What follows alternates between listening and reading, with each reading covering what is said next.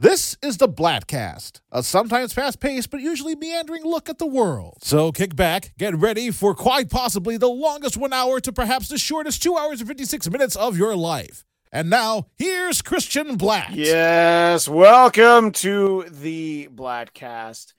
Just add The Way of Water. It is our Avatar 2 reaction special. Very excited to be here for each and every one of you. As always, I am Christian Blatt, a semi-regular contributor to the show. The one, the only Mr. Eric Connor is here with us. Hello, one and all. And happy night 2 of Hanukkah to you, Eric. Toda Rabah. Toda Rabah. I just cursed all of you, by the way. Yeah, no, I did notice that. Yeah. Welcome to the show. I'm cursed. It's the real subtext of tonight. Also back tonight, Mr. Flobo, Boyce. New content every day.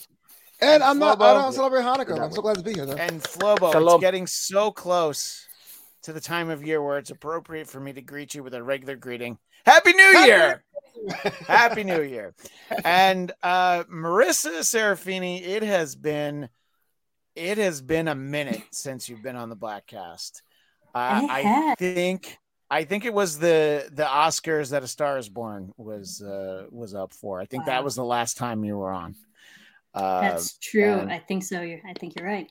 With how many times did you? Though the original? No, the Chris Christopherson one. Yeah. So we did an episode in 1976, before half of this panel was born. Yeah, I love how you bring that up because I literally was listening to a song from A Star Is Born soundtrack tonight. So very coincidental. It's like how many the times universe did you knew we were going to talk to each other again. How many times 6 did you end times up seeing it theatrically? That is theatrically 6 times. 6 times in theater. Yeah, that's a long movie love. too. Is that the record for you? 6? Yeah, personal record. Wow. I'm quite proud of that. Nothing has beat it since. Yeah. So, yeah. Well, it's a great transition. Is there any chance that Avatar 2 is likely to beat it? And have you see that 6 times, Marisa? 6 times in one day would be the real challenge. Do the math. I don't know how many hours that would be in theaters. That's a lot. It would be 18 I think that'd be too much water. Yeah. Yeah, it'd be too much water. And then some. No, too much water for me for 18 hours. I feel like I'm actually drowning. You would need to wear a life jacket and like one of the little like lifesavers, and I mean that in the sense that it looks like the little candy. Right, the one that you like pull out and inflate and brings you to right, yeah. Which that would tie into another James Cameron vehicle, which would be the one about the sinking ships. But in any case, Marisa, you saw this over the weekend, and I had, as you know, for ages I'd been wanting to find an excellent excuse to bring you back on. So by you seeing that movie, I was like, but now you have to come on. And you're like, no, I can't. I'm traveling. I'm like, what's the day you're traveling? Great. Come on the night before instead of packing. So right. you saw it over the weekend. What format did you see it in? We'll just I saw it in the proper. Something better to do. Right. The IMAX 3D. So yes. I like to think I did it. I saw it properly. And Flobo and I saw it together. He was my plus one for the press screening in Burbank. And it was also IMAX 3D. Eric, did you do the 2D on your Apple Watch? Did you think that was the best way to watch it? I illegally downloaded it to my old iPod video, and that's the only way to really watch it. Is that it is widescreen? And unfortunately, the color's broken on that, so it was also black and white. Oh, yeah. No, it was actually very film noir. I mean, I don't know if I saw the same movie as you guys, in fact. No, I did see it on IMAX 3D. Although, technically, the AMC Burbank, they call it LIMAX because it's not really IMAX. Like, it's bigger than the average bearer, but it's not really an IMAX. But it looked pretty darn good. It's max enough, okay? Max That's the way I feel about it, yeah. All right, so, Marisa, yes. What were your thoughts on the first Avatar? And how did that inform your decision making when it came to the consideration to see Avatar 2? All right. Admittedly, I'm going to make this as short as possible. When the first one came out, I was in college. I was in film school, Flobo, and we've talked about this.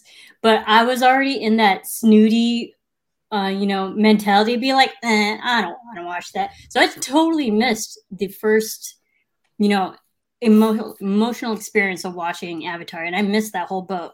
So, and I watched it regularly on a regular TV the first time I saw it. And then when it came back into theaters just a few months ago, I saw it in, for the re-release, and to get ready for this one, I saw it in IMAX 3D. I was like, all right, I have a second chance. I'm going to see it properly. I did it. I was like, all right, I understand why this was such a big deal back in 2009. And I appreciated it. Like, I get it. And it mentally put me in the right space to get excited for Avatar Way of Water. So I was like, I enjoyed it more. I got more out of it the second time around, watching the first one.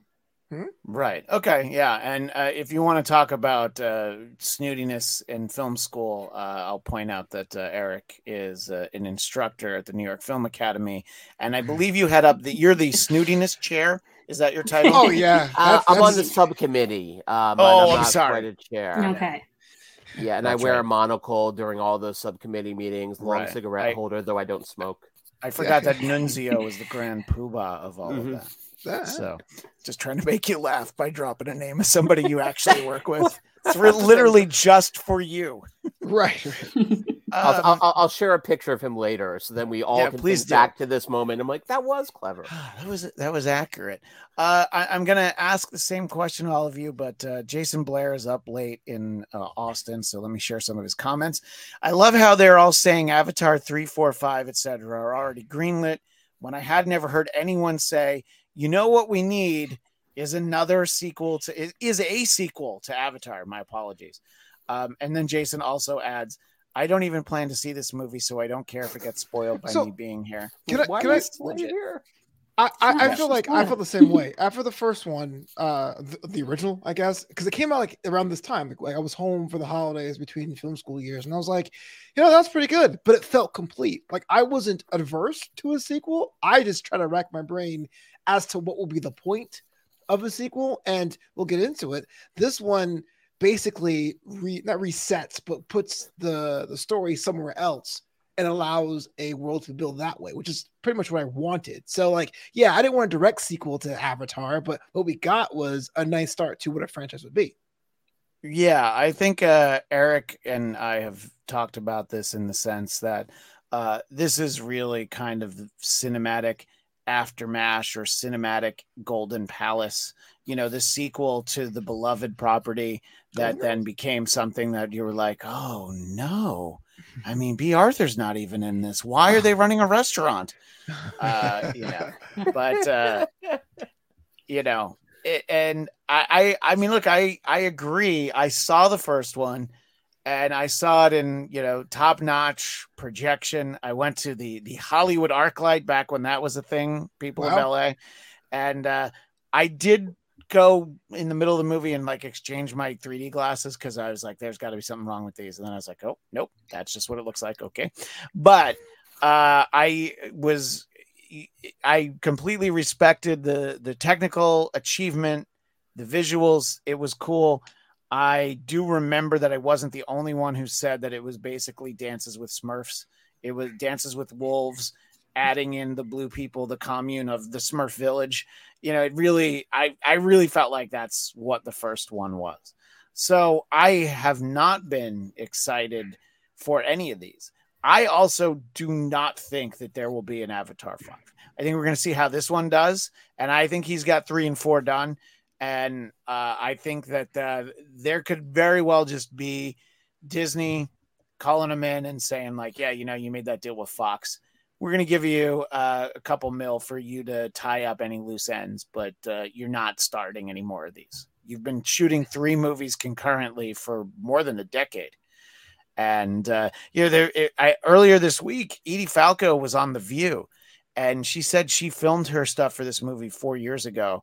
And she actually thought that it came out and it must not have done well because no one talked about it because she did it so long ago. She's like, oh, that's coming out now. So she was doing a press tour where she's like, I mean, I don't even remember being in this movie. You want to talk about The Sopranos or Nurse Jackie? Yeah. But yeah, so like, I agree with Flobo. I was not looking to return to Pandora. And first person to make a Spotify joke gets a nickel. Eric, after you saw the original Avatar, what were your thoughts of that movie and sort of looking forward? When I saw that, was it 2009 it came out? I was trying to remember, right? Yeah, it was 09. Yeah, it looks like, I think, Marisa seems to have done her homework. Yeah. So, yeah. No, I just remembered because I was already in my early film school days. And I was already just old. But I have to admit, I loved Avatar. I was 33. I'd gotten married. I mean, so many doors were closed. Oh, I got you beat there. I had a kid. I already had. All right, you win. This is you know what? This is why I don't like having you on. The role of old Jew is me. Ladies and gentlemen, I don't just dye my beard to look more sophisticated on the second night of Hanukkah. I saw the first one in the theater, and I remember getting excited for the idea of like my son was like 1 at the time, and I'm like, can't wait till like I can take him to this, because I really thought that first one. I've been such a fan of James Cameron. I mean, probably all of us are to varying degrees. It's hard to find someone who's like, yeah, I don't really see the big deal about James Cameron. I mean, for somebody to say I don't like any of his movies, look, you're entitled to that opinion, but you're an asshole. No, it's not even that. I just feel like most people probably at least like, the first Terminator or Aliens or, something. There's something that in his right. And it's not even about liking a James Cameron movie. It's about like, at least you've heard about his movies. You know who he is. Sure. Yeah. James Box Cameron. office. And and by the way, Titanic was the movie that I eventually dragged myself into seeing in the theater, because I was like, if I see it for the first time, and remember, our TVs were old little box TVs in those days. I'm like, if I see it for the first time like that, crank on there's the side. where I have to switch the VHS cassettes in the middle of the movie. There's like so much less chance of me enjoying it. So I completely related to what you were saying, Marissa. It was like, if I'm going to see it in the theater, I was talking to my wife about this movie tonight, and she's like, I don't really need to see it, but if I'm going to ever see it, I need to see it in the theater in 3D and IMAX. And to Eric's point, my son really wants to see it because he is really enthralled with the ocean. And he wants, at least right now, he wants to be an oceanographer, possibly a marine biologist. So I'm like, I watched this movie sort of through those eyes a little bit. And I was just like, I mean, that doesn't even need to be good. He's never seen anything in 3D before. I mean, even in the world, we keep him in a 2D room. Oh, what? Yeah, just fat polygons. We've got one of those movie. Everything's very. We've got one of those. Yeah, we've got one of those Cyclops from the X-Men visors on him at all times. So really, he just doesn't see anything. But back to your point, Eric. I'm sorry. So when you saw the first one, you were excited about bringing the littlest Connor to see it. Yeah. And now I went and saw it because I was nobody's plus one. I went with I took you to see Love and Thunder. Settle down. I know. And I took you to the werewolf. To Werewolf by Night, I know. So, so right now we're even. Yeah. Yeah. We're gonna keep it that way. You guys are bickering on air. It's awesome. And also I bought you this thing. I bought you a Picard, man. I'm keeping this now. This stuffed Picard is now going to stay. I'm traumatized by Jean-Luc after season 2 of his show, but please finish your thought. So, so I saw this with my guys. My older son is 14, younger is 11, and I mean, seeing it with them definitely added something to it. And like for sure. For them too. The re-release, in fact, was their first time seeing it in 3D. The original Avatar, and one of the few times they've seen any 3D. I mean, most of the 3D releases we've had over the past few years have been sort of, like not necessarily stuff shot for 3D or shot in 3D, stuff that was kind of, retconned into 3D, usually not very well. Did they enjoy the 3D Ingmar Bergman Film Festival you took them to? Well, of course. I mean, this is how are they going to learn about the sorrow and the pity if I don't take them to those films? But yeah, I have to say, like, I'm kind of a sucker, I think, for James Cameron's films. Like, even the first Avatar, yes, I knew it was Dance with Wolves and was it Fern Gully. Oh yeah. I mean, the storylines. I mean, Titanic. They say Jack and Rose like 100 times, but yet at the same time, despite also having gone to film school and having that, I don't know, picky brain, I just every time I feel like it works for me. Like my whatever deeper thinking kind of takes a little bit of a rest, and I just kind of get lost in his worlds, and I did with this one even though there's definitely issues with it, but I will go see it again, and I'll definitely see it again in IMAX and 3D because I don't think seeing it at home is going to improve the experience at all. I've just figured it out. Can you take my wife and kid to see it so that anytime I can just see it the one time? Perfect. Of course. By the way, Jason Blair also all over the chat. Speak for yourself. Titanic looked great on Laserdisc on my 27-inch Tony Triniton XRB.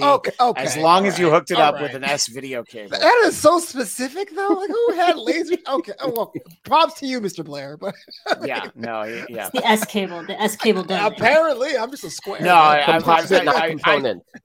feel like the S cable is absolutely the difference. I used to hook my laptop up with an S cable so I could watch MLB TV on my actual television back before it was just as simple as having an app. But I digress. So Marisa, that's your feeling heading into this. And then you take in all 3 hours and 12 minutes of, and by the way, my friend Dan Reinish, who lives in Manitoba, he said it was 3 hours and 21 minutes. And I said, oh no, don't lie like that. It's 3 hours and 12 minutes. So add more to it. The Canadian cut is longer. There's got to be a cut. Yeah, the Canadian cut is that. Well, it's because of the exchange rate. So for it to actually be worth the amount of money they charge, they have to put in an extra 10 minutes. They just slow it down a little. I hope he appreciates that joke. I'm going to send it to him. But anyway, so Marisa, you sit down for basically, you have to take a day off of work to see this movie. But so what do you think of, the movie as it starts and as it unfolds and continues to unfold, basically keeps unfolding like the riptides that we get pulled into with these waters. Yeah, I mean, visually I was excited for it because, like, again, seeing the first one just fairly recently, I knew what I was getting into for this one, and being now with the movie film experience that I have going into this, I was like really excited to look forward to it, to watching this one. And yeah, visually fun, colors beautiful, gorgeous. I mean, it's James Cameron. I mean, he sets the bar pretty high. But man, and I'm such a big fan of story. And I gave him too much credit to think that there was going to be a good story to follow for 3 hours and 12 minutes. And surely that was not the case. And because I saw this, I mean, I wasn't any of your plus ones, but I was plus one with my boyfriend. And after seeing it, I was telling my boyfriend, I was like, that was basically a glorified swimming montage. If you take all the swimming out, and add somewhat of the fake story that they had, it could be an hour and 45-minute movie. But take the swimming out, and you're not really missing anything other than the fact that, yes, I get it. They moved to a different location. They're learning a different culture, learning the ways of the water. But man, it got to the point I was like, okay, they're still swimming. Shoot, like breathe for air, and it got to the point. It got too long, and that way, and it took me out of it a lot of this movie. And maybe it's just my ADD, but I was like 3 hours and 12 minutes was like way too long to watch 4 or 5 people swim the entire film. It's interesting, honestly. Because, it's sort of like the argument of against the Lord of the Rings trilogy is like, how much walking can they do? They're still walking. Have they been walking for 3 movies? Like, get a bus or something. But anyway, I mean, I agree. I think that an hour 45 you're cutting too much. But you know what? This 3 hour and 12 minute movie, you could turn it into a 2 hour and 12 minute movie. I think it wouldn't be that hard, But I at the same time, I think that a lot of the visuals And again, I'm watching it in the way of like, oh my gosh, my kid's gonna love like the giant whale creatures, not so much when they're being poached and whatnot, but get some valuable lessons out of that. So my difference of opinion is that I thought that the story was fairly thin, but the characters I found better and more interesting, and some of they made me care about them. I was like, damn it, Cameron, why am I caring? Damn it, Cameron. Why am I caring about this blue family? Because I do. Damn it, Bobby.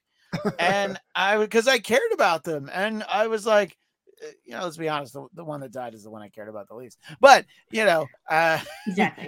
If there was one. I didn't care about Took at all either. I was like, oh, she was a little too young for, she was too young to do anything. I've got a 5-year-old daughter, so I have to say I was worried about her a few times. But the oldest brother, you could have definitely put the Expendables logo on his forehead. And, I mean, I knew he like, wait, I got an idea for some ink. It's that joke from Hot Shots. His name translates loosely to dead meat. Right, exactly. So I thought that so I was impressed just because I thought that the storytelling was so light in the first one, and I think that they because talking to my son about this, like he's seen ads for it, he's seen trailers when we see other movies, he's seen posters because we live in LA. There's posters everywhere, and he was talking about that he felt like he should see the first one. And I'm like, I kind of don't know that at 7, I want him to see the first one because like the military industrial stuff is like so much more amped up. And I'm like, I got to work. It's like, so I'd have to watch it again before he watches it. What it means is I'm watching the first one twice. I don't even like it. I'm just like, you know what? Let's go see the second one. And then if you really like it, maybe, you can watch the first one on your birthday in July or something.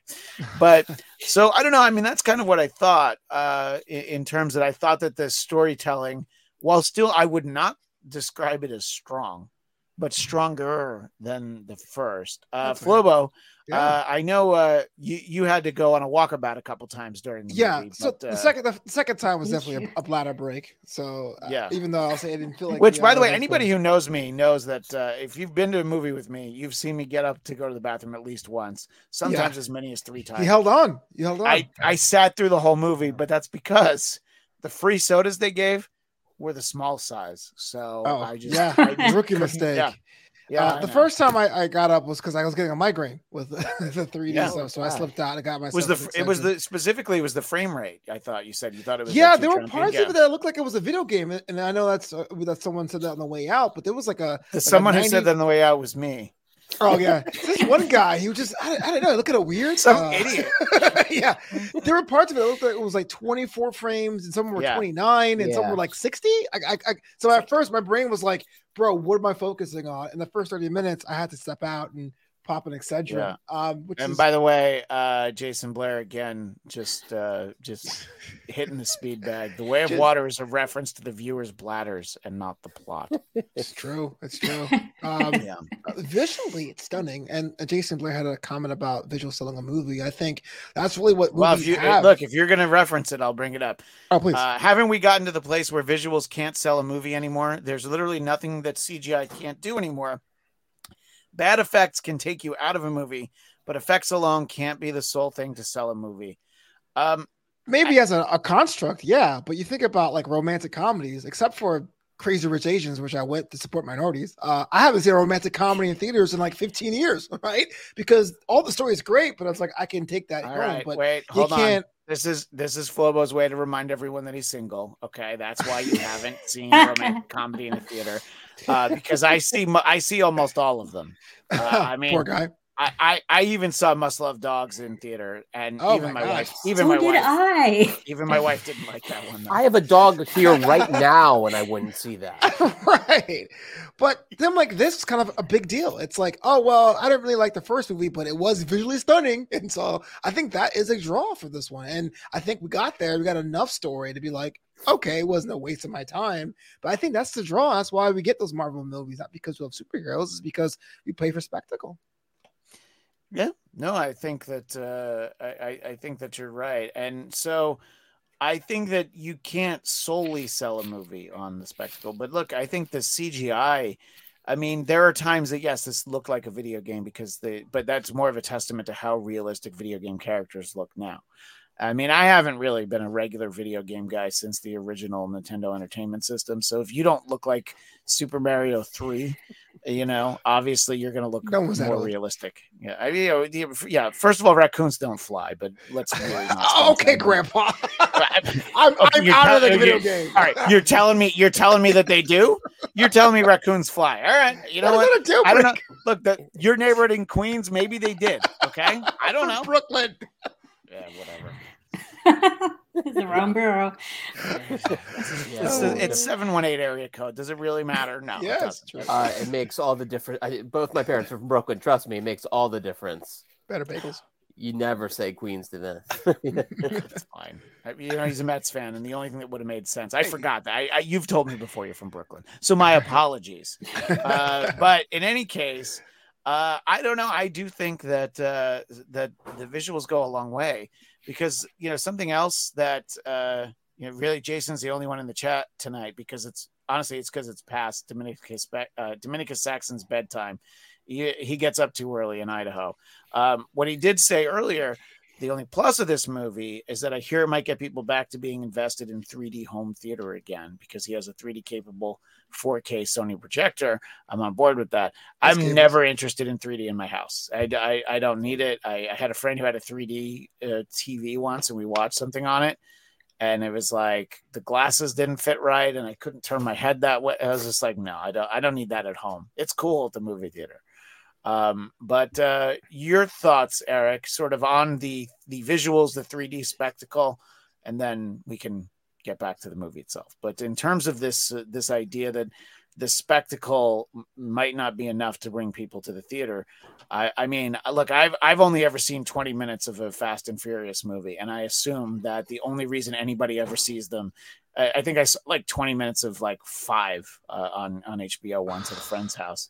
And look, some of us know some things aren't for us. Someone here, and I won't say who, just knows that they're not going to like Marvel movies and tends to not see them. But again, I won't identify anyone who I know feels that way because they don't want to be chastised. Although that person does see them anyway. But I just know it's like, yeah, they're not for me. Okay. And it's fine. They're for other people. It's fine. Romantic comedies, not for Flobo because he's dead inside. I still watch it except for the theaters. I had the Netflix Q1. No. A Castle of Christmas and Brooke Shields was a classic, man. It came out last year. He puts the chill in Netflix basically is what he's saying. Don't mess up Flobo's game here. Come on. I know, Chris. Come on. That's true. I'm sorry. I know. I was trying to. Well, you do know I am the queen of Hallmark, so. Oh yeah. Just throwing that out there. They finally have a Hanukkah movie, by the way. Do they really? Oh, really? Yes, they've had Hanukkah movies. They've had Hanukkah on Rye. You're talking about Hanukkah on Rye. They've had Hanukkah movies in the past. Wait, but you dismissed them. Wait, Hanukkah on Rye. No, I just totally watched one last week. The movie is called Hanukkah on Rye. Is it set at Rye Playland? The amusement park in Westchester? Someone would end up with an arm missing if it was at Rye Playland.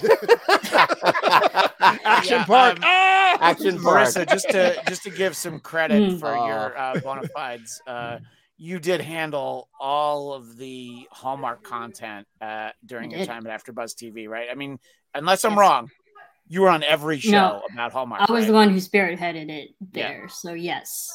And I actually know the writer who wrote Hanukkah on Rye this weekend, so there you go. All right. Just throwing that credibility out. Is the sequel Hanukkah with a side of Golden's mustard? No.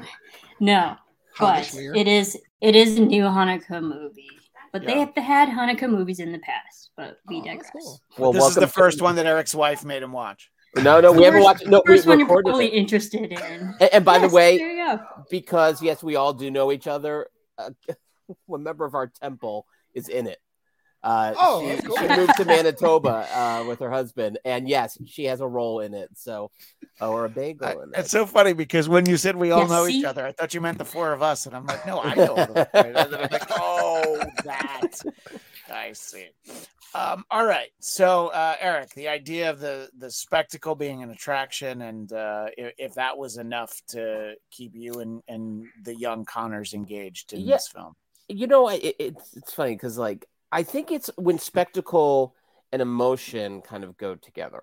Because like I mean, there's plenty of movies that have spectacle that you feel just sort of nothing when you watch it, and I feel like James Cameron's films, this one, the story. I mean, trust me, we're bringing up like the various siblings and the family, and I thought the family stuff was actually kind of nice in terms of like actually having some kind of gravitas to it.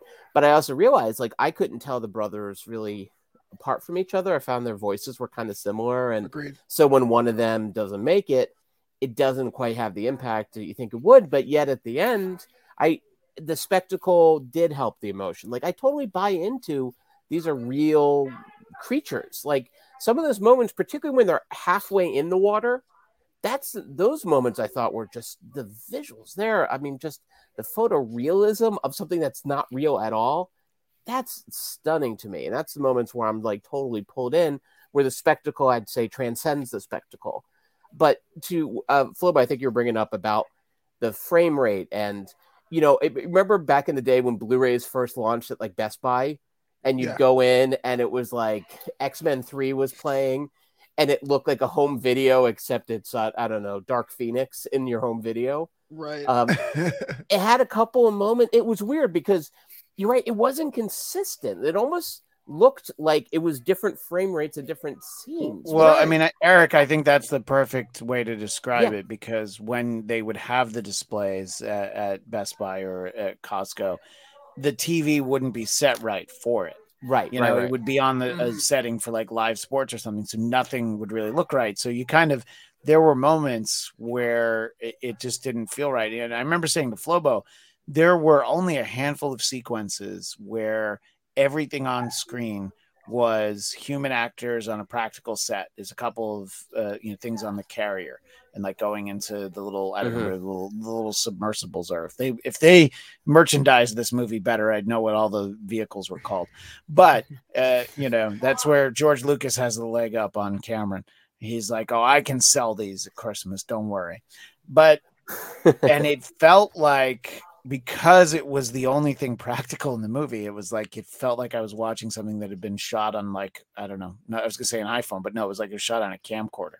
It just looked so different. It was jarring because you get so used to seeing these, digitally rendered characters, and it's almost like, oh, they should have just digitally rendered some humans. They should have use that Grand Moff Tarkin effect from Rogue One, where you create people out of thin air. But apparently artificial intelligence is frowned upon these days.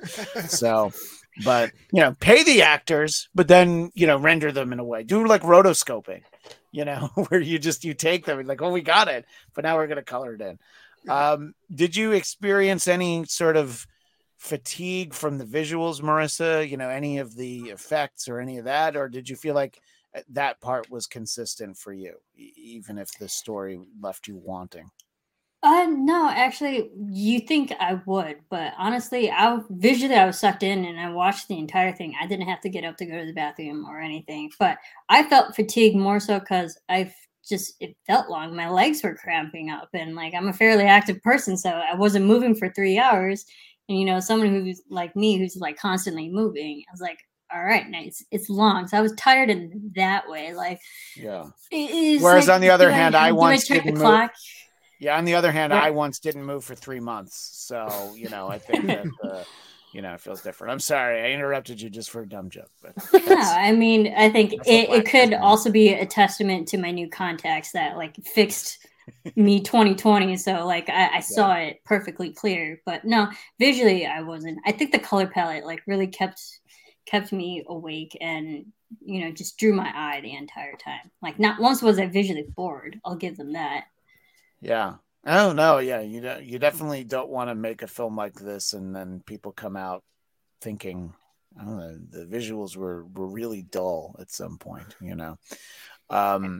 but so the story definitely left you wanting, but you felt that the visuals worked. So the length seems to be the biggest problem. And look, I think that in this calendar year, I've seen movies that were long that didn't feel quite as long. You know, like my knock on Black Panther, Wakanda Forever had nothing to do with the running time. I was like, nah, that seemed to work enough for me. But the Batman was 15 minutes longer, and it felt like it was an hour and a half longer. I mean, you know, the Batman is 13 minutes shorter than this. And it doesn't feel that way, you know.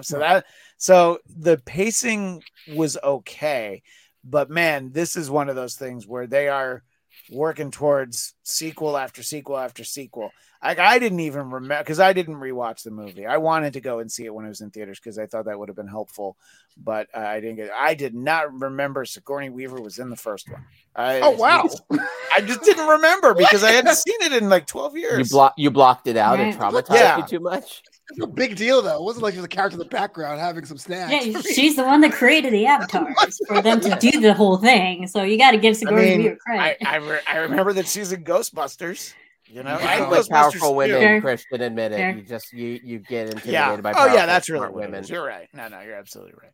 So, but yeah, I don't know. It's I wasn't expecting her to be in this one again, because when I saw the daughter, I can just tell, because, you know, if you watch enough Sigourney Weaver movies, you know she has those physical attributes and mannerisms. So you could just pick up on it, the way she speaks with her mouth and stuff. And then when we saw the daughter speak, I was like, oh my God, that's totally Sigourney Weaver, but just a younger character. Yeah. So, and then, you know, they tied her to Grace. And I was like, all right, now they have Sigourney again. Smart. Sure. I'm for it. Can we talk about that for 1 sec? Because that was maybe the weirdest of the choices they made. Was basically the thing we didn't see in the first Avatar was everyone apparently was screwing, because the evil general had a kid, Sigourney Weaver had a kid, and I'm like, what? Okay, like if it was one of those two, maybe. The fact they went to that well twice was a little odd. And then, of course, on top of that, they could just download their memories into new forms. And that was one of those, like, it felt like maybe they were trying just too hard to bring back some of those actors. And again, both those actors are terrific. I mean, I never will get tired of either of them. Although I didn't see Don't Breathe 2, because I think, I don't know, making that guy a hero in the second one, I wasn't up for that after the first one. But I thought that was such a bizarre choice that James Cameron made. Like, it felt almost like they were tying themselves in knots to keep those actors. No, I completely agree too, because I was like, yeah, they're great actors in and of themselves, but also we're stuck with the same villain for 2 full movies and now another one. Yeah. And like 13 years have passed and we're still stuck with the same villain. It doesn't feel like there's any progression or any satisfaction when we saw his initial death in the first one. So I'm like, are we really sticking to the same people? You can't find other good actors to play bad villains? Really? Yeah, that was a big peeve of mine. Yeah. No, it was like I don't know. It's not. Look, he's great, but it's also like you don't have to. There's other bad guys out there. You know, it's like you know. Is J.K. Simmons busy? Like, I mean, you can't afford J.K. Simmons. Honestly, probably. Yeah. He was too busy getting jacked, you know. So, and then to tie into Sigourney Weaver, Jason says if Avatar 3 has Bill Murray, Dan Aykroyd, and Ernie Hudson, it'll make $6 billion. Fair. You know, you might not be wrong. Annie Potts as well. Don't leave her out. What about Rick Moranis? I mean, come on now. He's kind of retired. Yeah, he's kind of retired. Yeah, he is. But we do need the gatekeeper. That's true. Flobo. So we've explored sort of, you know, the things that made you get up and take a walk around Burbank just to rest your eyes. Yeah. But what was there from storytelling, whether it's, you know, the writing or the visuals or performances, which performances might be a little bit hard to quantify in a film like this. What do you feel like connected with the strongest? Like, were there characters that you're like, okay, this is what I feel like this is keeping me in my seat, other than those 2 little walkabouts? Yeah. For me, it was a world building, not necessarily the the tribe themselves of the water people, but rather, you kind of assume, I have to apologize, I assumed that all Navis were woodland, right? So to see that world building very much like how John Wick was, kind of the background, things are building as it going, which is pretty cool. To me, that was a counterbalance because I did not like Spider in this film at all. I felt like everything was reverse engineered for that kid. So whenever time he was not on screen and we were learning how to swim, I was like, cool, don't go back to that dude who just happens to be there. So that's what the balance was, left and right. I didn't love Spider. First of all, it's a terrible character name. I mean, it's like there's a lot. If you had to give him an animal name, I don't know. Well, you couldn't name him Hedgehog because that's Ron Jeremy, and we don't talk about him anymore. But he could have been a badger. I mean, there's so many other animals he could have been, and I don't know. But that whole character, I was just like, why did this guy not kill him? Because he's like, you're not really my kid. At some point, why did that kid not get thrown in the water by somebody? I don't know. So you're basically saying everything except for Spider. Yeah, there was it was a whole different mood and vibe, but then you have this human character amongst these Navis who tries to live amongst them, but like inorganically, but then is a helper, but then a double agent, but then used as a leverage piece, but that's not really quite earned, but it gets earned anyway.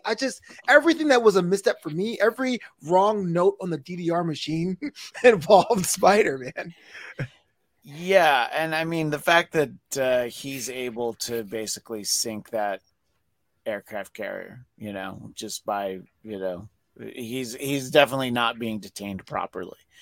So yeah, I guess there's some weak moments in there, but I do agree that was the thing after I saw it that I felt like they did a good job with the world building because the water tribe and all of that was new, it was different. So I found it all to be interesting and, making me care a little bit about some of these new characters, the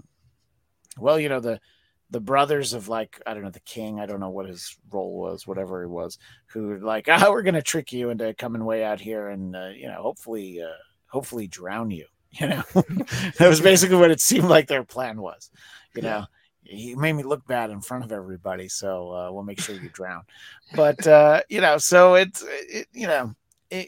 I think that it was, again, it goes back to like more than the first one, but still not like amazing. But the building the world of the water, the titular water in the way of water. I thought that they did a really good job with that, and I agree with you, Marisa. Sorry. That they spent so much time with the water, with like each drip of the.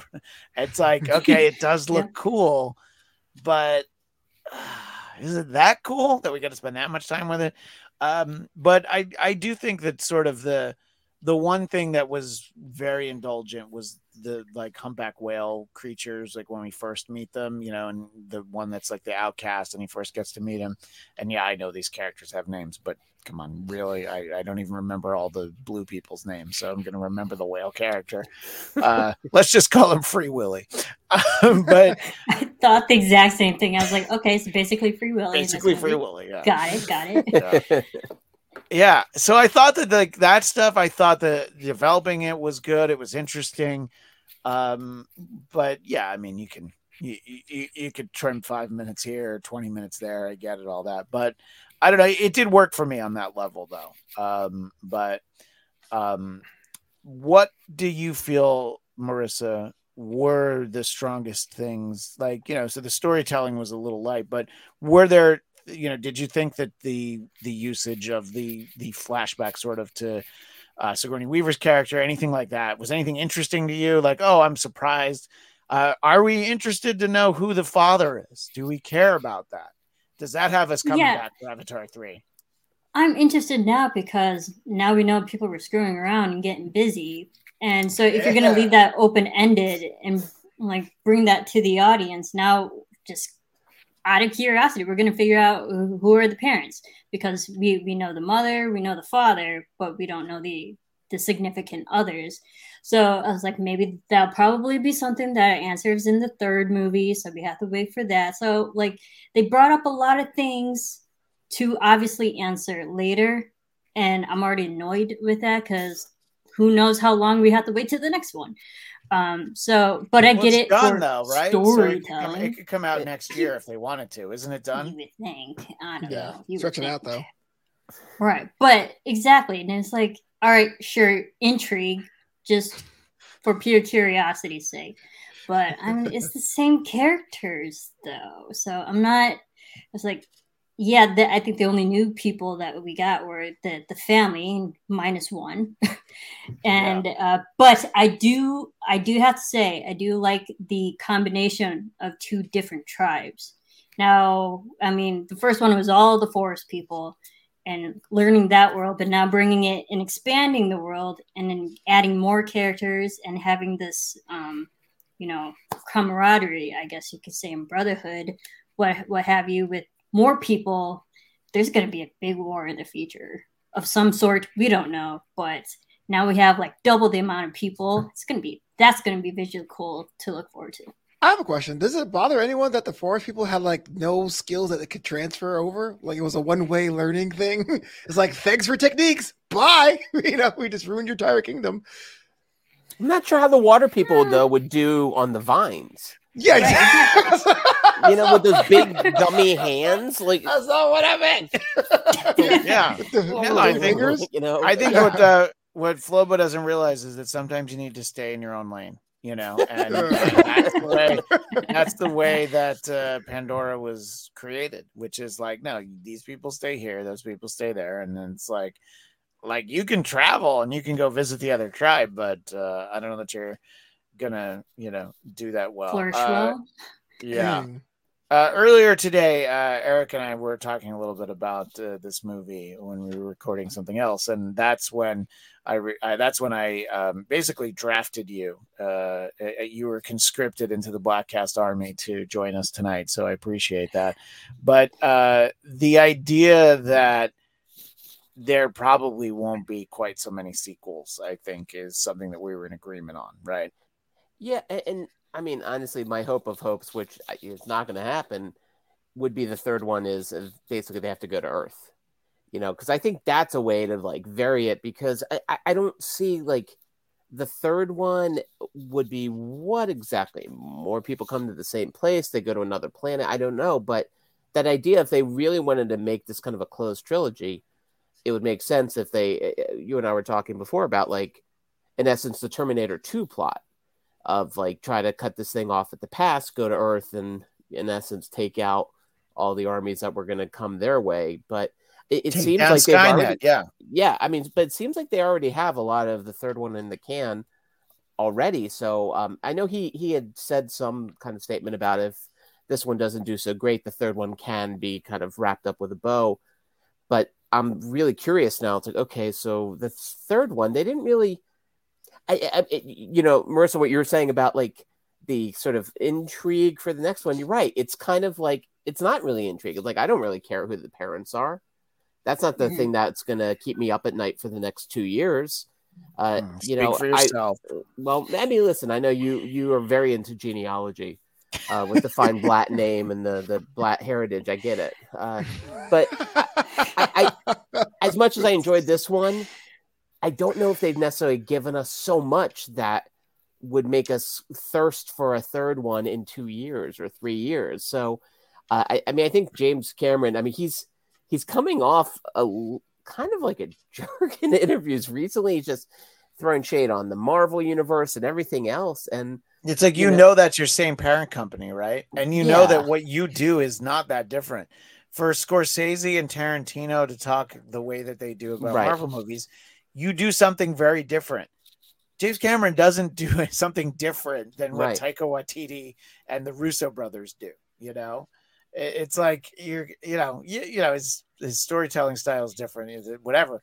But it's like you're making demographics are the same. Yeah, you're making big spectacle movies. It's like you're in the same league as these guys, and it is the same parent company. Do you want them to give you enough money to do the fifth one? Avatar 4 maybe is the straight to video one with a really low budget. Where you get Lorenzo Lamas to be in it, Lorenzo Lamas is badass, man. Circa 1989, but he's affordable. Yeah. He's an affordable. Wow, I think he's tied up on the Renegade reboot though. So well, I look at the Divergent series. They didn't finish their franchise when the money ran out. Didn't they put one on like a streamer or something? They were saying that. That's what Shailene Woodley dropped. He's like, I'm not doing TV, and that was a wrap. Yeah. Well, there was but I mean, if you Aaron think about Rodgers, they were bad. Another big intellectual property that just sort of went away was Chronicles of Narnia, because Lion the Witch and the Wardrobe, I think, was really well done. They really leaned into the lion equals Jesus angle, but it's C.S. Lewis, so that's what you're going to take away from the source material. Wait a minute, that's what it was about? Yeah, I'm sorry, they didn't tell you, did they? Symbolism, man, it was symbolism upon symbolism. But I'm going to put on my Creed album now and just relax. Then they had the one where they were on the boat, My Own Prince Caspian. Yeah, and then Disney's like, we're gonna go ahead and tap out now. So I think the third one came out, but then they stopped making them. And obviously Disney was like, we're gonna do Harry Potter business with this. And I mean, it's kind of like why Lion the Witch and the Wardrobe was the only one that people knew. You know what I mean? Because the other stories were so different, and it wasn't really a through line. So. I mean, when you have I don't know. I mean, then have you ever read the books? Did you read the books? Actually, I did. No. Yeah, I have all of them. I read the first one because I liked the animated movie of it, so I read that. I was more of a Wrinkle in Time guy, and that's another thing that isn't a franchise. Yes, Madeline L'Engle. Yes. So what? And it's not what we set out to talk about. But do you understand why it wasn't going to work as a film series because the books were so different, or? I think, and I think it's if you read all of them, there are so many different ones. There are too many stories. Well, it's the same thing. There's 20 Oz books, but there was only really The Wizard of Oz, and then they did that other one in the 80s, But and then of course Wicked. But I think we're losing the through line here if I'm talking about Wicked. But I think it's to put a back for a sucker. I think a lot of issues with Narnia, or even John Carter, for example, is that there's so many properties that were inspired by that material that when that came out, you're like, oh, I think I've seen this before. It's it became inverse derivative. You know what I mean? Like a kind of right. It's like oh, you have to watch Abbott and Costello because they're really funny, but yet Bugs Bunny does that shtick, and that's what you've seen already. Right. So it's a lot of you should watch. No, but really, you should watch Laurel and Hardy first because they came up first. Yeah. Right, exactly. And then it's just what's that? Well, I was gonna say the poor Golden Compass came out, and everyone was like, "Oh yeah, we're good, we're good, we're good." Set it back. Yeah. So, but the show is so much better than the movie. What, Golden Compass? Yeah, the HBO show. Oh, I didn't even know there wasn't His Dark Materials. Oh, that's okay. I didn't realize that's the Golden Compass. Yeah, they made it into a series. So should Hallmark have done it as a series? Would it have been better? Nope, it is way too dark for Hallmark content. Okay. I just wanted to know. Yes, but go watch His Dark Materials. Yes. Yeah. Well, I don't know. So, I mean, I think that we'll certainly get one more. I don't know. I mean, I think it's so tough to judge box office receipts now because everybody's just like, do they want the spin? Is the article being written with the intention of saying that it did well? Or are you setting out from a place of look what a disaster this is? And because nobody's really saying nobody's just presenting the facts, and I don't know. I mean, it's when a movie doesn't make $1 billion, it's apparently a failure.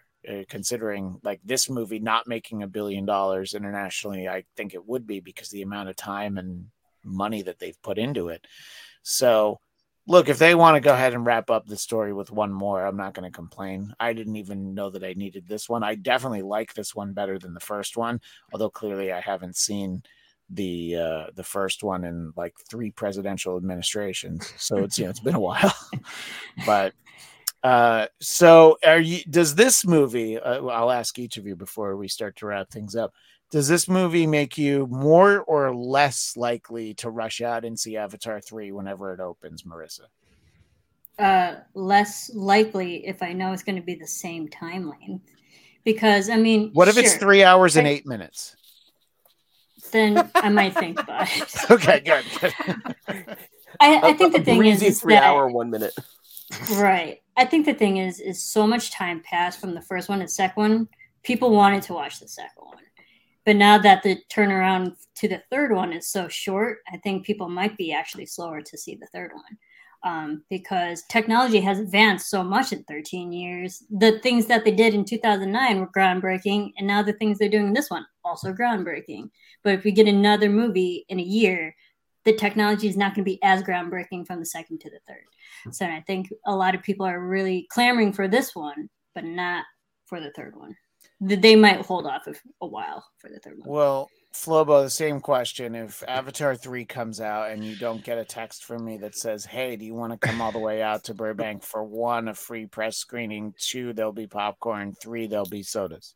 Yeah, start with the popcorn first. No, I think I would do it. I think there's enough goodwill in there that I wouldn't rule it out. Like, there was nothing wrong with this movie, or even the first one. I walked out being like, all right, that was Silver Spider. That was pretty cool. Spider. Would I see it first weekend? No. I think after getting a migraine, I would have to wait for 2D or at least wait to see is that the frame rate issue got kind of leveled out. But as a story as it is, there's nothing that did wrong that made me go, oh, I'm done here. So yeah, why not? What about you, Eric? Do you feel like Spider should go get his shine box, or will you stick around for a little while? That cast is bigger than your head. Yeah, Spider. Spider, man. It's funny. Like, does whatever Spider can. He does. Or Spider-Man, our other favorite. James, Return of the Bell. You almost feel like Spider feels like the character the studio would normally force someone to add. Oh yeah, we need like a cute little feral kid, kind of like it's like Bob Chapek's nephew. Right. What the fuck is he doing? But that James Cameron didn't take a single note, and this is that's the thing too. It's like this is the kind of like, I mean, I'm not going to say it's like Phantom Menace in terms of quality, but when Lucas was doing Phantom Menace, no one could tell him anything. He was financing it himself, so he didn't take a single note from any person, and you could see the result, unfortunately, of that. This one, people gonna die. Oh yeah, no, there's so many people got offended by one film that's set in a galaxy far away. That takes some work. But with this one, I mean, does it have to be over 3 hours? God, no. And this is one of those cases where I think like having a little bit of studio involvement would have actually really helped the storytelling.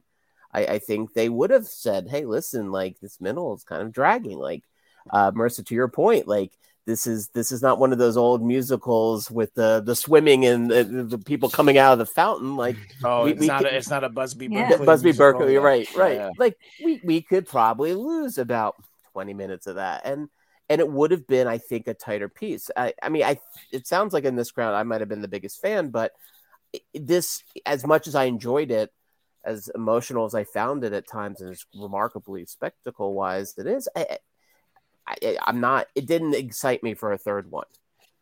So I think that's our biggest issue here. Is it's kind of like Matrix 2.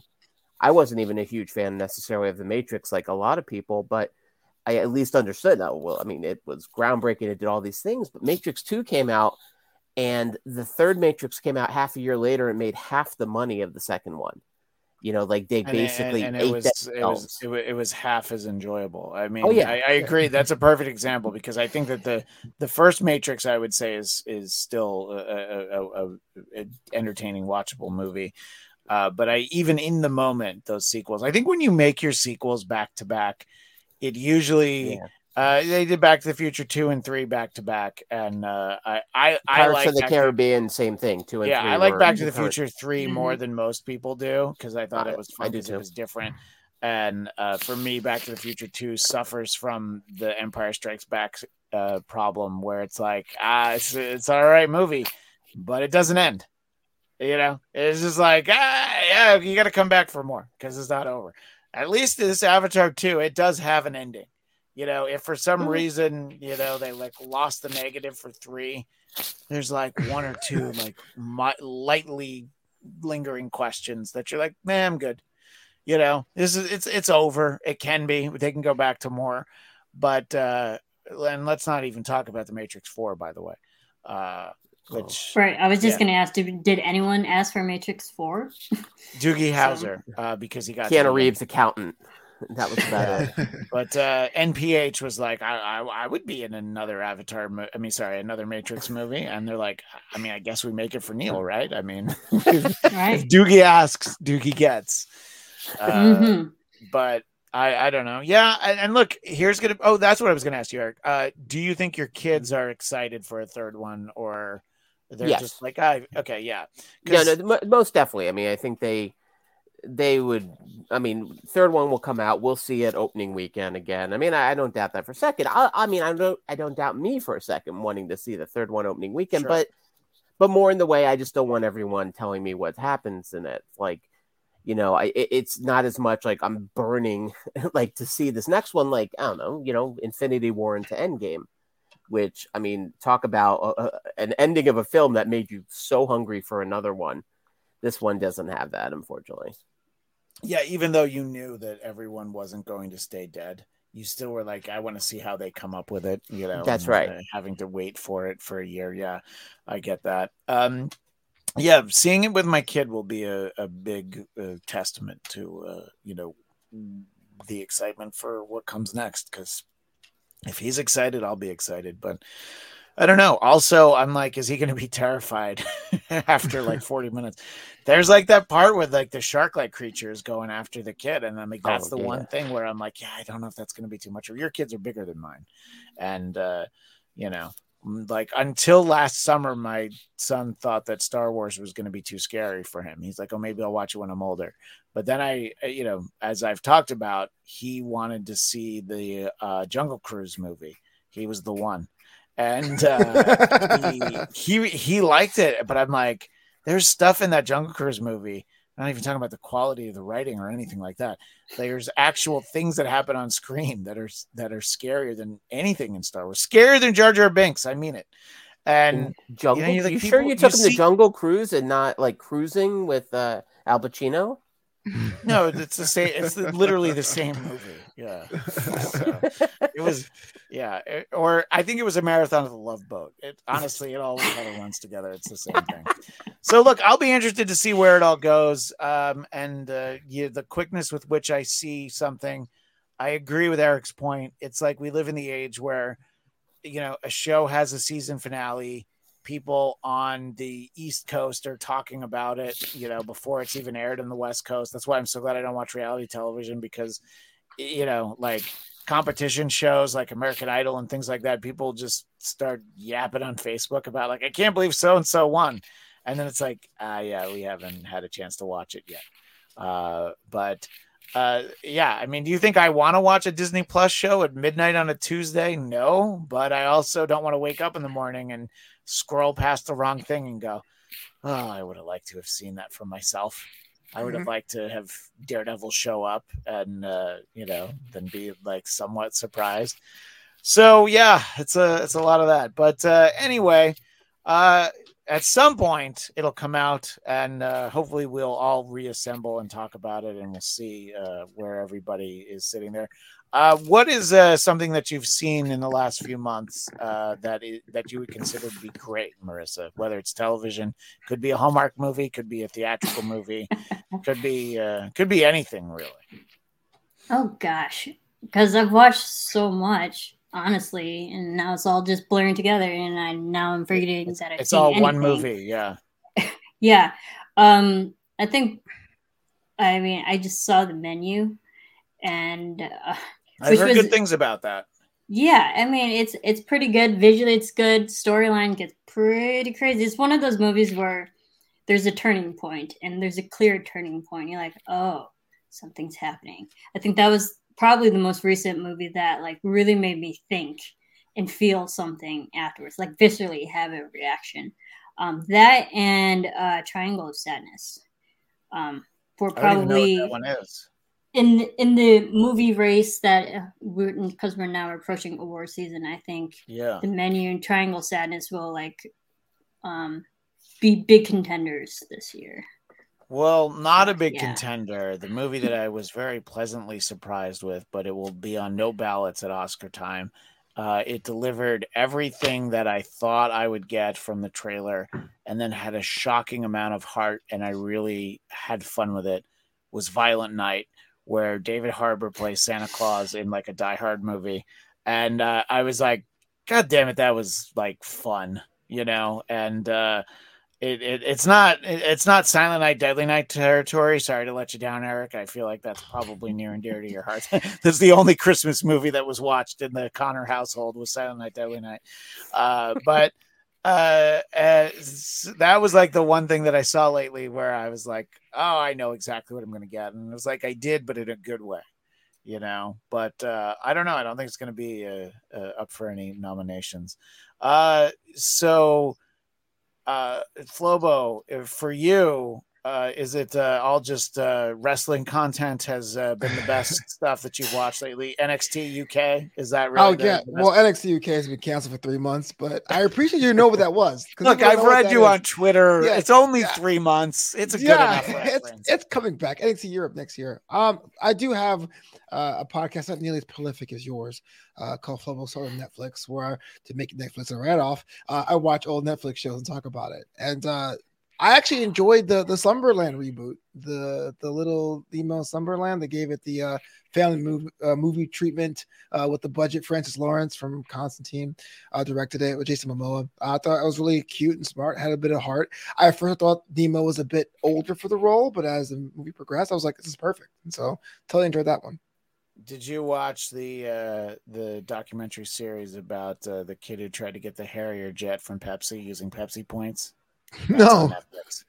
Yeah, it's based on a true story. So, but there, did either of you watch that, or was I the only one who was dumb enough to watch that? I started watching a little bit of it, but I've been wanting to watch the rest. Actually, I thought it looked kind of brilliant. That story sounds vaguely familiar, though. Yeah, it was like there was the Pepsi points. There was a commercial that said if you had 7 million Pepsi points, they'd send you a Harrier jet. So this guy figured out a way to do it, which is interesting. There's like a real person who appears halfway through the series that I didn't know was involved in this. So it kind of like blows your mind for a minute. And then it's just like, it's not a movie. So like the ending is, a lot of times when things are based on real events and they stick to the real events, you're like, oh, okay, I guess that's just real life sucks. Yeah, no, exactly. That's like, that's like, okay. What about you, Eric? If you're going to give a rec to something. If I'm going to give a what to something? Recommendation. I don't speak this short talk thing. It's because you were born in the early 70s, whereas I was born in the late 70s. I'd like to think 74 is mid 70s. Yeah, I'm also 76, so I'm the early late 70s. Splitting hairs. Early mid. Splitting what few hairs I got up top. You're the late early 70s. I think it makes sense. Well, for my old man eyes and ears, so a few that really kind of stuck with me. One was Marcel the Shell, which my wife and Jenny I Slate. saw. Yeah, that was so good and so unexpected. And there's like so many moments where it just sort of makes you kind of like the Mr. Rogers movie, where you just sort of stop and sort of listen and think. Wait, do you mean the Mr. Rogers documentary or the Tom Hanks movie? I understand. That was perfectly timed. The Tom Hanks one, but I love the documentary too. The documentary is so much better because it's real. Of course, it is. But Tom Hanks is but Marcel the Show, I think it's again we're using that word transcend. It definitely transcended its form, and I mean to think it just kind of came out as like a series of like cute little shorts, but they found something that actually had some real meaning. I thought the documentary Fire of Love about the volcanologists is actually the way to pronounce the word, where they're a couple and it was all their footage over decades of exploring volcanoes, including the one, and this is not a spoiler because it's the movie, including the one that took their lives. That one I saw in the theater. Kind of sounds like a spoiler to me. No, but it's not. You're like, it's not a spoiler, but they die. No, that's the whole point of it, though. Oh, is like this is their archival footage. It's like, I saw this movie Grizzly Man, and I don't want to spoil anything, but Grizzly Bear acts like a grizzly bear in it. The beginning of the movie, that's its lead, though. So, anywho, I thought, and then Everything Everywhere All at Once it feels to me like that's the movie that seems to have a lot of momentum right now, and just the fact that I'm like watching that, I even watched it on an airplane. I tried to see it in the theater, it didn't happen, but I thought that thing was just so fresh and weird and unique and marched to its own wonderfully odd drummer. So that was one that for me lived completely up to the hype, and love the performances in that. I'm glad to see Ke Kwan is getting so much like respect from it too. I was worried he'd be sort of forgotten amidst all the other performances, but he really he's really surprising in it. So that's my three. I've really stuck with me beyond the experience of seeing it. When we look back at the year 2022, there's only one moment in entertainment that anyone should be talking about, and that's Bladtcast 500, where I spoke with John Lovitz for 2 hours. That's really what everybody should be looking back towards. But second to that is Bladtcast 517, which we just finished right now, which was all of us talking about Avatar 2. I appreciate everybody who gave us some time. Let's take a moment and let people know where they can find you. Marisa, where can people interact with you, and what could they possibly see you doing anytime soon? I think you and Phil still read books and talk about them on read books. Oh, I was just so funny because we're actually covering a book tomorrow. We're still big nerds. That hasn't changed. I'm everywhere at Serafini TV, mostly Instagram. That's the only one I really stick to, anyways, because Twitter's exhausting and Facebook's exhausting. So Instagram, Serafini TV. I changed my name so you can read that. I read books. I watch movies, and like I'm an editor, so you usually see me behind the scenes, not in front of the camera. But I pop up on people's podcasts if they ask me. Yeah. Oh, she does. Yeah. She does. She was on my podcast. Did you? Hey. Yeah, Flobo. Your Netflix show. Let's talk. Let's do it. Yeah, absolutely. Let's do it. Yeah, right. Exactly. And Flobo, yeah, everyone knows that you're responsible for new content every day. Where can they find it? Well, I'm on Twitter, which I do follow Serafini TV, which you haven't done already, at Flobo Boyce, and also on Instagram at Flobito, and Flobito.com, FLOBITO.com. That's the hub. You get to know more about that. If you want to know the podcast I'm a part of, NewAmsterdam.com. That's KNEW Amsterdam.com. Is that the one? No, that's not the one I was on. Which one was I on? Was I on Flobo After Dark? Or... Yeah, you're on Flobo After Hours. Yeah, that was Tiger King era pandemic where things were fun. Everything was fun there. Yeah. And Eric Connor, apart from being a regular contributor to Marvel Movie Talk on the Bladtcast YouTube channel Thursdays at 11 a.m. Pacific, where else can people find you? Well, you can find me roaming the streets of Burbank, occasionally with an old school wrestling figure in honor of Flobo. With the original belt, by the way. This thing is going to put one of my kids through 5 minutes of college. Let's go, kid. Yeah. So, Eric Connor. Wait, that's the WWF Hulk Hogan. I thought that was the I'm gonna go hang out with Bubba the Love Sponge's wife's Hulk Hogan. That figure I keep in the original case. Okay, so that one's also was valuable. Yeah, that one's way too valuable. And illegal. But by the way, don't pull the string and make that one talk. You don't want to hear what he has to say. Talk about After Dark. Jeez. Things take a real turn as we go past 10 p.m. But once we get past the 1 hour and 10-minute mark, forget it. All goes out the window. Filter off. Anyway, but where can you be found? Well, you can see me, Eric Connor, CONNER, at Instagram. Twitter, although I agree, it's a scary place now, Twitter. So, come by on Instagram, say hi. I'm hanging around Facebook with my middle name, Adam, as well. And, Yeah, it was fun. It was fun coming over and swimming in the waters with you all tonight. So thank you for that. Tell everybody where to find your movie. Come on. Oh, yeah. Other Voices, a documentary, is over on Amazon Prime, and I think it's part of Prime right now. So yes, as long as you paid for that subscription, which, we all did. Just for the shipping, but we still have it. So Christian hates real life. You just confirmed that a minute ago. No, I hate my life. He just woke up his kids by yelling at that wall. So look, they need to know that Uncle Flobo is responsible for new content every day. All right, and I think it's important. I want my kids to have an Uncle Flobo. You can. Thank you, Flobo. Maybe you could be on New Amsterdam sometime.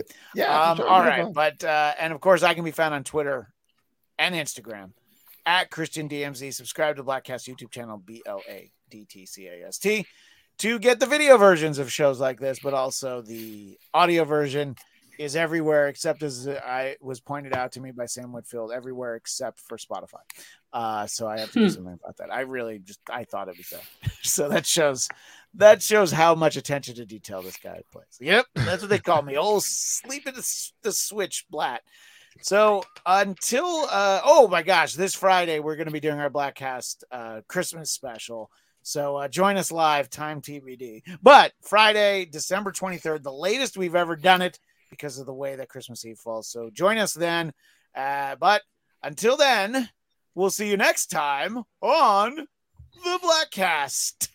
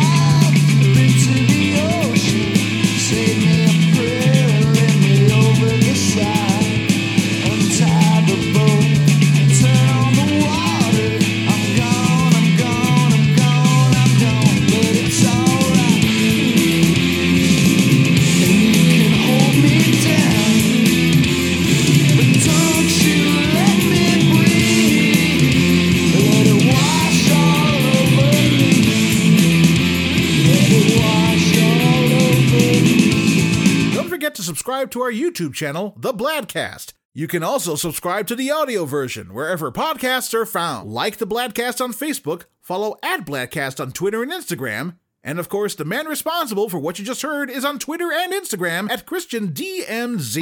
If you look to the good side, falling down's a free ride, slipping and a sliding in the mud. If your back is hurting, I can say for certain I'll be there to treat you to a soothing back rub. When you're in a hole in a washtub. I'm Farad Muhammad, and if you want me to voice your podcast intro, you can find me at Twitter and Instagram at FARDMUHAMMAD. We will see you next time on the Bladtcast. Hope I'm saying this right. The Bladtcast. Firestar. Over here. Coming, Cyclops. This is our other new member, Wolverine. How you doing? Want a piece of fruit? Goodbye, everybody. Goodbye.